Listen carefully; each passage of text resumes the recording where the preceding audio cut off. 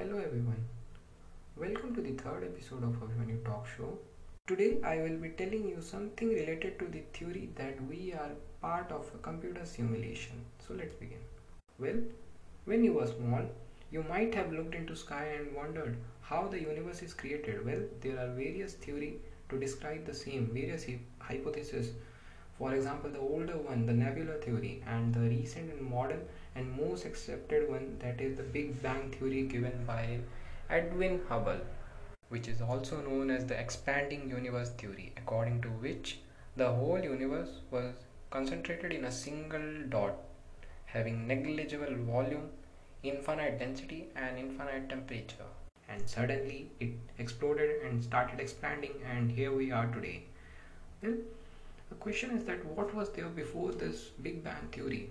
So here we can explain this, that we may be a part of a computer simulation and maybe some superior species is trying to observe us in his computer. And here are a few points that can be related to this. If we see 50 years back, we were having 2D games, and in recent years of development in technology, we are able to develop games that are more like the real world. And soon in future, we will be able to create powerful video game simulation that are even more closer to the real world. And even the artificial intelligence living within them will feel like the simulation is their reality, and they would also create the same. They would also develop their technology and again develop their own game simulation. So it can be seen that a layer inside a layer is forming gradually. Well, if this is true, there can be hundreds, thousands, and millions of such simulation chained with each other. And if only one of those million universes is real world, and if we are the only one living in that world, then the probability is 1 divided by a million times. We should think that if we are able to create such simulation, then the likelihood that we are also in one of such simulation also increases. And then the chances that we are just some program, some AI living in one of such simulation is also high. Dr. David, an astronomer, has given his ideas.